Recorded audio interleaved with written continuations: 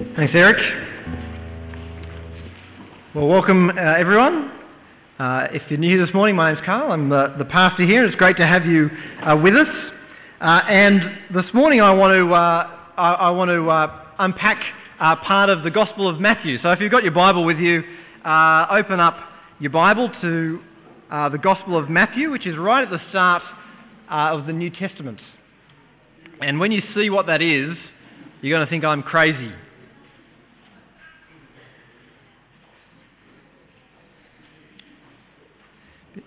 You're going to think I'm crazy because that's the genealogy of Jesus. But I tell you what, like with Leviticus, I am excited about this genealogy of Jesus. I've been waiting for ages, since I thought, we'll do the genealogy. I've been waiting for ages to get round to this. So I'm going to read it and then we're going to unpack it and hopefully you'll be excited about the genealogy of Jesus as I am at the end. So Matthew chapter 1. A record of the genealogy of Jesus Christ, the son of David, the son of Abraham. Abraham was the father of Isaac, Isaac the father of Jacob, Jacob the father of Judah and his brothers, Judah the father of Perez and Zerah, whose mother was Tamar, Perez the father of Hezron, Hezron the father of Ram, Ram the father of Amminadab, Amminadab the father of Nahshon, Nahshon the father of Salmon, Salmon the father of Boaz, whose mother was Rahab, Boaz the father of Obed, whose mother was Ruth, Obed the father of Jesse, and Jesse the father of King David. David was the father of Solomon, whose mother had been Uriah's wife. Solomon the father of Rehoboam, Rehoboam the father of Abijah, Abijah the father of Asa, Asa the father of Jehoshaphat, Jehoshaphat the father of Jehoram, Jehoram the father of Uzziah, Uzziah the father of Jotham, Jotham the father of Ahaz, Ahaz the father of Hezekiah, Hezekiah the father of Manasseh, Manasseh the father of Amon, Amon the father of Josiah, and Josiah the father of Jeconiah and his brothers at the time of the exile to Babylon. After the exile to Babylon, Jeconiah was the father of Shealtiel, Shealtiel the father of Zerubbabel, Zerubbabel the father of Abiud, Abiud the father of Eliakim, Eliakim the father of Azor, Azor the father of Zadok, Zadok the father of Achim, Achim the father of Eliud, Eliud the father of Eleazar, Eleazar the father of Mattan, Mattan the father of Jacob, and Jacob the father of Joseph, the husband of Mary, of whom was born Jesus, who is called the Christ. Thus there were 14 generations in all from Abraham to David, 14 from David to the exile to Babylon, and 14 from the exile to Christ. This is how the birth of Jesus Christ came about. His mother Mary was pledged to be married to Joseph, but before they came together, she was found to be with child through the Holy Spirit. Because Joseph, her husband, was a righteous man and did not want to expose her to public disgrace, he had in mind to divorce her quietly. But after he had considered this, an angel of the Lord appeared to him in a dream and said, "Joseph, son of David, do not be afraid to take Mary home as your wife, because what is conceived in her is from the Holy Spirit. She will give birth to a son, and you are to give him the name Jesus, because he will save his people from their sins." All this took place to fulfill what the Lord had said through the prophet, "The virgin will be with child and will give birth to a son, and they will call him Emmanuel," which means God with us. When Joseph woke up, he did what the angel of the Lord had commanded him and took Mary home as his wife. But he had no union with her until she gave birth to a son, and he gave him the name Jesus. Has anyone here ever seen the television show Who Do You Think You Are? Put your hand up if you've seen Who Do You Think You Are? So not very many people. All right, but Who Do You Think You Are is a TV show, and I've only ever seen bits and pieces of it. I saw the one where David Suchet, they were doing David Suchet. David Suchet, if you don't know, is the man who plays Hercule Poirot in Agatha Christie. And I was just shocked because in Hercule Poirot is this fat little man, who sort of waddles around, and he's nothing like that in real life. Anyway, so it's this show where they take a famous person and they look up their ancestry and they try and discover things about what's happened in the history of that person's family. Invariably, there's some kind of surprise, there's something new, there's something unexpected. There might be like a black sheep in the family, someone who's embezzled money from somewhere.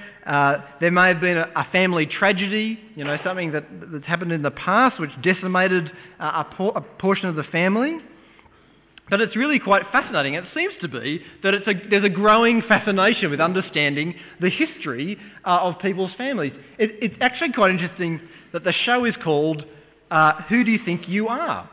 It's not who do you think your family is, but who do you think you are? That is, there's something about the family which kind of reflects on the person as well. The whole genealogy business has really boomed over the last 10 years.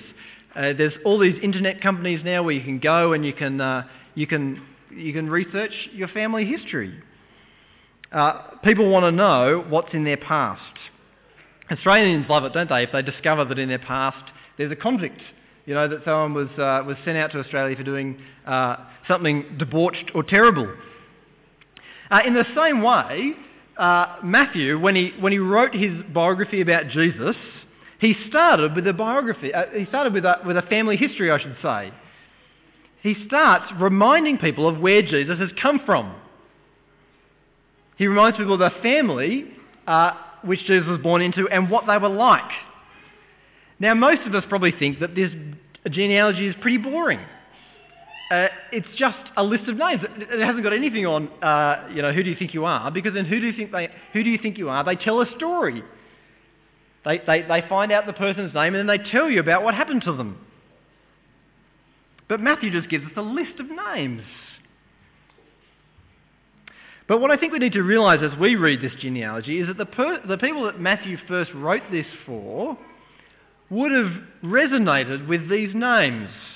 When they heard these names, they would have meant something to them. Just like when I say the name John Howard, or Bill Clinton, or Adolf Hitler, or Joseph Stalin, immediately a story comes into your head. A person, events. It's not just a name, it's a name which means something. In the first half of the Bible, in the Old Testament, most of these names appear and most of them have stories attached to them. And so as Matthew recounts the history of Jesus' family, people reading it for the first time would have said, that's right. That's what that person did. So what we're going to do this morning, what I hope to do this morning, is to go through some of the names in this genealogy and unpack the history of Jesus' family. What I want to do is fill in the gaps, I guess, from the Old Testament of what these people were like, what Jesus' family was like. What do you think Jesus' family was like? Well, the first person that we meet in the family tree is Abraham. Abraham was a guy who's famous in the Bible for believing God and for trusting in God, but he's by no means a perfect guy. Twice he tried to pass his wife off as his sister. He was going down to Egypt and he was worried that the king would kill him off so that he could have his wife. So he just pretended that his wife was really his sister and just let the king have his way with her anyway. Then his son, after Abraham, there was Isaac, and Isaac did the same thing. He was also afraid of the king and passed his wife off as his sister and just gave him away to this foreign king. Isaac was the father of Jacob. Now Jacob was one of a pair of twins, and he started off life as a scoundrel. He cheated his brother out of his inheritance by dressing up as his brother and deceiving his old father. After deceiving his father and stealing the inheritance, the family had broken down, so he had to run away to another land. There he married 2 women. The first one by mistake, the second one on purpose. He had 12 children, some of them through those 2 wives, but when his 2 wives couldn't have children, he slept with their servants and had children through them. Eventually, Jacob came to wrestle with God instead of with people, but not before he'd created some nightmarish family problems. Jacob's son Judah comes next. We're told that he was the father of Perez and Zerah, but we're also told that their mother was Tamar. Now, Matthew wants us to remember what's going on, what happened in the Bible story. You see, Tamar was the wife of Judah's son, You can read about this in Genesis 38. And died. So Tamar's husband died, and she didn't have any children. And she wanted kids. And to cut a long story short, eventually what happened was Judah went away on a holiday, and Tamar went after him. And what she did was she dressed up as a prostitute and stood by the side of the road waiting for Judah to come past. And she enticed him into having sex with her, and he did. And then Tamar gave birth to two sons, Perez and Zerah. So Judah slept with his daughter-in-law, and so we get Perez and Zerah. Skipping down to verse 5, we get to Salmon, the father of Boaz, whose mother was Rahab. Now Rahab, again, she was a lady who turned to God, who trusted God. But what kind of woman was she before that? Well, she was a prostitute who was rescued from the city of Jericho before God destroyed it. So this Rahab, who'd been a prostitute, was the mother of Boaz, and Boaz was the father of Obed, whose mother was Ruth. And again, there's a whole book in the Bible dedicated to Ruth and to Boaz, and they're both pretty godly people. Boaz was exceedingly kind, and Ruth was amazingly hardworking and faithful.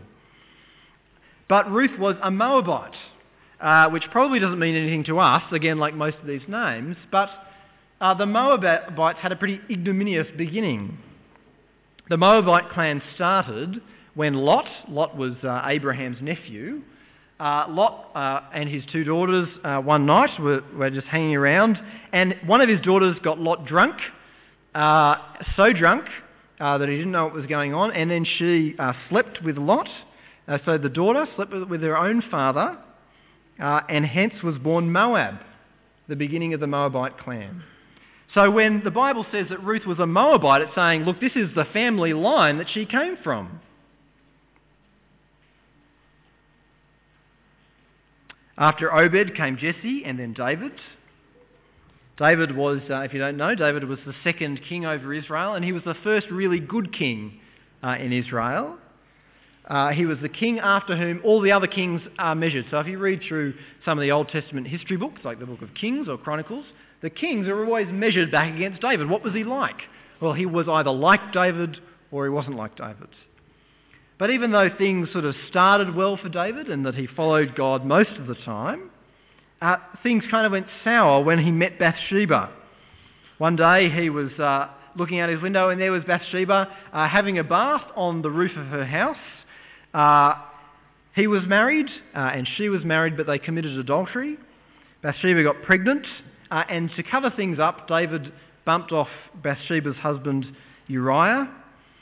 The first baby died, but the second baby that Bathsheba bore to David was Solomon, who was to become king of Israel. And you see, Matthew wants us to pick up on this. He wants us to notice what's going on. Look at what he says in verse 6. David was the father of Solomon, whose mother had been, not Bathsheba, Uriah's wife. He wants us all to remember that Solomon was born out of adultery. Solomon was the next king after David. He was a wise king, but he wasn't wise enough to marry only one woman. He married 700 women, the Bible tells us, and he had 300 concubines, which is a kind of a fancy word for wives who aren't really wives. 1,000 women. And eventually those 1,000 women turned him away from following God. Solomon was the father of Rehoboam. Under Rehoboam's reign, God's people set up altars to fake gods. They established male prostitutes who worked in and around the various altars and temples that they set up. After Rehoboam was Abijah. He was just as bad. After Abijah was Asa, who was like David. He was not too bad, he was pretty good, and he destroyed most of those idols and the prostitutes and all those things. He got rid of that.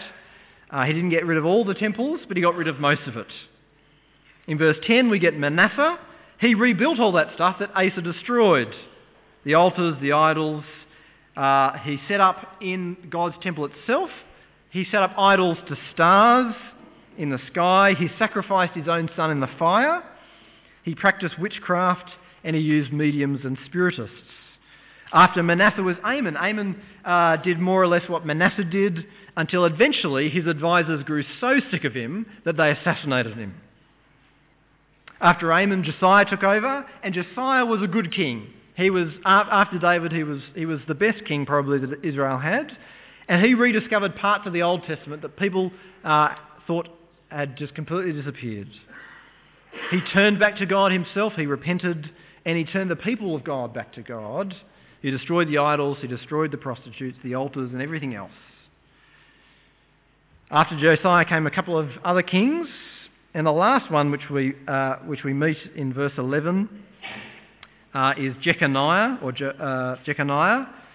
and he, the Bible says, did evil in God's eyes. And he was, if you like, the straw that broke the camel's back. He was the last evil king that God could put up with. And he said, that's it. You're all going to be invaded by a bigger nation, by Babylon. You're going to be destroyed. You're going to be sent away, and you're never going to have a king in that until Jesus comes. This Jeconiah, I should say, was the last king up until the time of Jesus. And then, so we then move from verse 12 to verse 16. That's the last group of people, which spans that whole period of exile, which was a period of 600 years, during which there was no king and there was no real possession of the land. So in these first 17 verses, I guess, we've got this brief sketch of the history of Jesus' family. Why does Matthew want us to know that? Why does he start off with that? Why does God want us to know this about Jesus' family? The reason is, I think, because Matthew and God want to remind us of the kind of Saviour that we need. The history of the Bible is not a history of perfect people. It's a history of people marred by sin. And marred, really, quite frankly, by some pretty awful things, I think you'll agree. Some of those people were just horrendous. Some of the things that they did were awful. And there's worse. The history of God's people is not a pretty history. It's a mixed history. It's a history of some people who believed in God and some people who didn't. Some people who trusted God and some people who didn't. But both those who trusted and those who didn't, both of them had lived lives marred by sin. And it's into that family line, it's into a family line marred by sin that Jesus was born. What kind of saviour does the world need? What kind of saviour do you and I need? We need a saviour who can save us from sin. Look at verse 21, what the angel announced to Joseph. What kind of saviour would this Jesus be? Verse 21, she, Mary, will give birth to a son, and you are to give him the name Jesus. Why? Because he will save his people from their sins. We need a saviour who can save us from our sin, who can save us from God's judgment, God's wrath against our sin. We need a saviour who can save us from the ongoing plague of our sin, our addiction to sin. Jesus came to save sinners like you and I, born into a flawed family, born into a flawed world, a world full of people with serious issues with God, with serious morality issues. Jesus came into that situation in order to save us from ourselves. It's not uncommon, is it? I don't know if you've ever said this or whether you've ever heard someone say this, that they say, oh, I won't come to church because if I do, the building will fall in on my head. You know, it's kind of a joke. And what they're saying is that if they come, God will judge them so severely because of the kind of person that they are, that the building will collapse on top of their heads. But the genealogy of Matthew is saying that's not true. What kind of world did Jesus come into? What kind of family did Jesus come into? He came into a family full of prostitutes. He came into a family where fathers sleep with their daughters. He came into a family where people set up male prostitutes to worship false gods. He came into a family and into a world devastated by sin. No, God isn't too far away from any of us.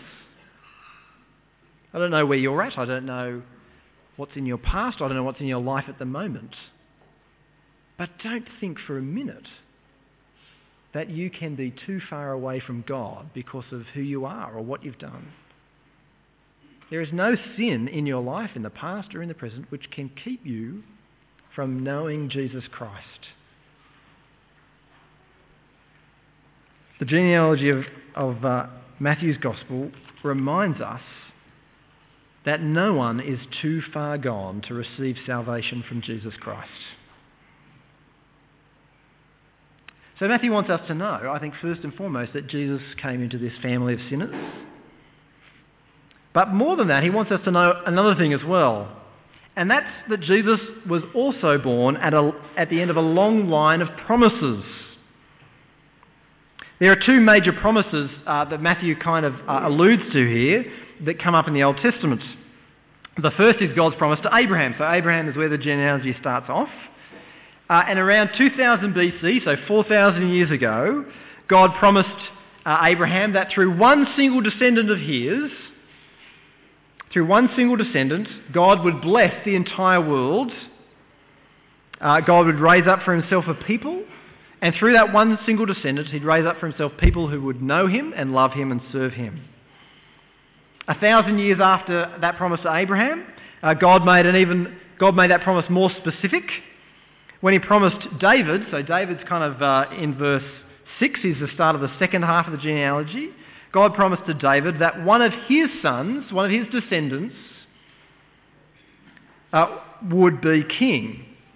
King over Israel and king over the entire world, a king over the entire universe, in fact. And he would be a king who lives forever and who reigns forever. Through that one descendant of David, God would defeat his enemies and the enemies of his people, and God would gather for himself from every tribe and language and people and nation a multitude of people to serve him and to love him and to serve this king. So there's these two promises, the promise to Abraham, the promise to David. But as we saw after David, there was king after king, and they all just failed. They were evil, they were wicked. And God sent the people into exile. He destroyed the nation, and he deposed their king. For 600 years there was no king over God's people, and the promise looked like it had ended. Until that night in Bethlehem, at the end of a long line of promises, Jesus was born. And that's what Matthew wants us to know. He wants us to know that not only was Jesus born into this family of sinners, into this world full of sinners, he was born at the end of a long line of promises that God had been making for thousands of years. Why is that important? Why would Matthew want us to know that? Why does God want you to know that? It's important to understand that Jesus is born at the end of a long line of promises because it means that Jesus didn't just turn up, right? He wasn't just some crackpot who arrived on the earth and said, you know what? I'm the saviour of the world. I'm going to save you from your sins. That's a pretty big claim to make, isn't it? I'm going to save you from your sins. How do you test that? How do you know that that's true? Well, Matthew shows us the way. He says, you know it's true because this Jesus was born at the end of a long line of promises. He didn't just turn up. He came to fulfill what God had promised to many people before. And in this book which Matthew has written about Jesus, this biography of Jesus, as he goes through, all the way through, he goes to a lot of trouble to show how Jesus really is the fulfilment of what God promised in the Old Testament. Beginning in January next year, we're actually going to work through a bit more of Matthew's Gospel, and hopefully, for those who are here, we'll begin to see and to find more and more that assurance that Jesus really is who he said he is, because he fulfills these promises that God made. Why should you believe in Jesus? To save you from your sins, because he was born at the end of this long line of promises. So he was born into this family of sinners. He was born at the end of this long line of promises. But how does any of that help us? A quick last question before we finish. What is it that's different about Jesus that would give us any hope that he could do that? What's different about Jesus?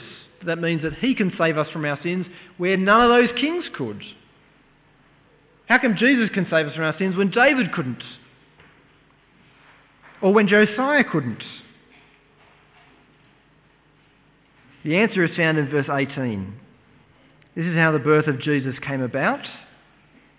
His mother Mary was pledged to be married to Joseph, but before they came together, she was found to be with child through the Holy Spirit.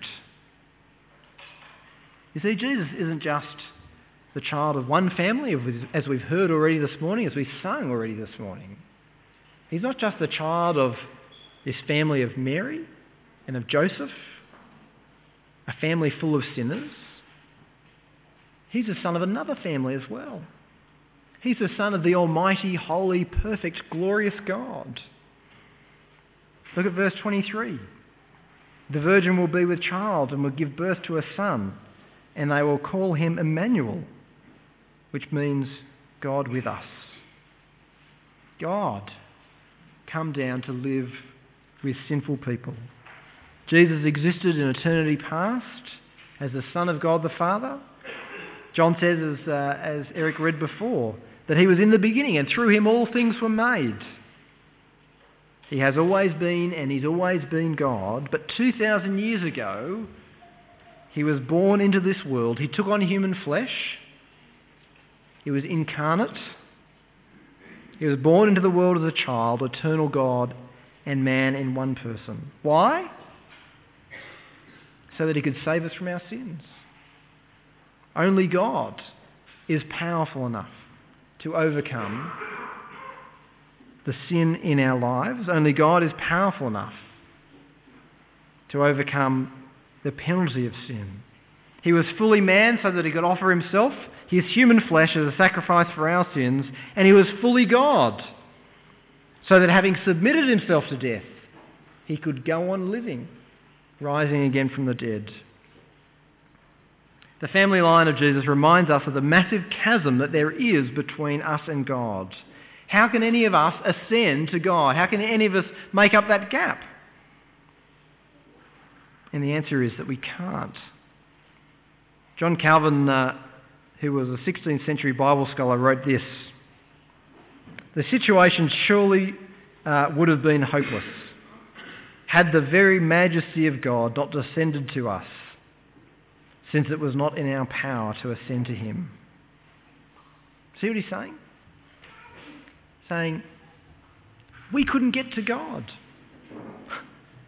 The gap was too big. If you stand on the highest mountain in the world, you're no closer to the sun than if you're in the deepest valley or in the bottom of the deepest ocean. How can we make it to God? We can't. The situation would have been hopeless had not the very majesty of God in Jesus Christ come down to earth. And that's what Matthew is saying. He's saying Jesus Christ, the Son of Mary, born 2,000 years ago, is the Saviour that we need. Son of Mary and Son of God, born into a family of sinners, born into a world of sinners, but born the perfect Son of God, conquered sin, died on the cross, rose from the dead. If you believe that, if you trust in that Saviour, in that Jesus, then let me encourage you to keep trusting in that wonderful Jesus who saves us from our sins.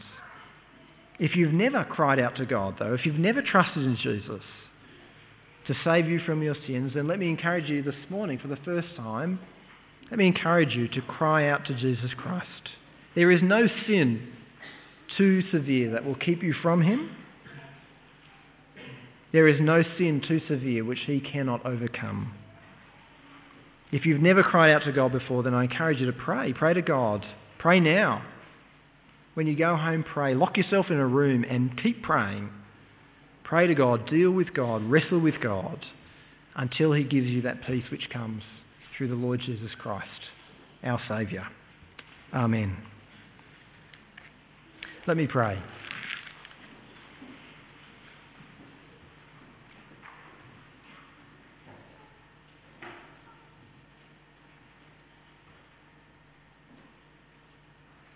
Dear Heavenly Father, thank you so much for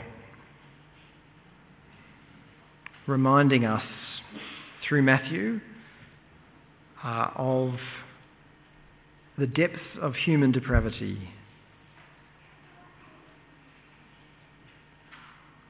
Lord, we're evil people, all of us.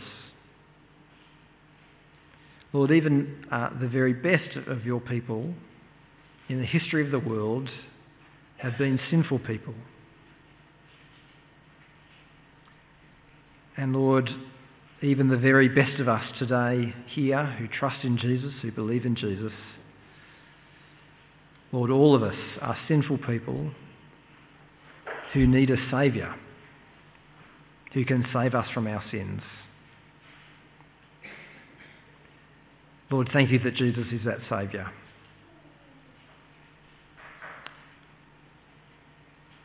In Jesus' name we pray. Amen.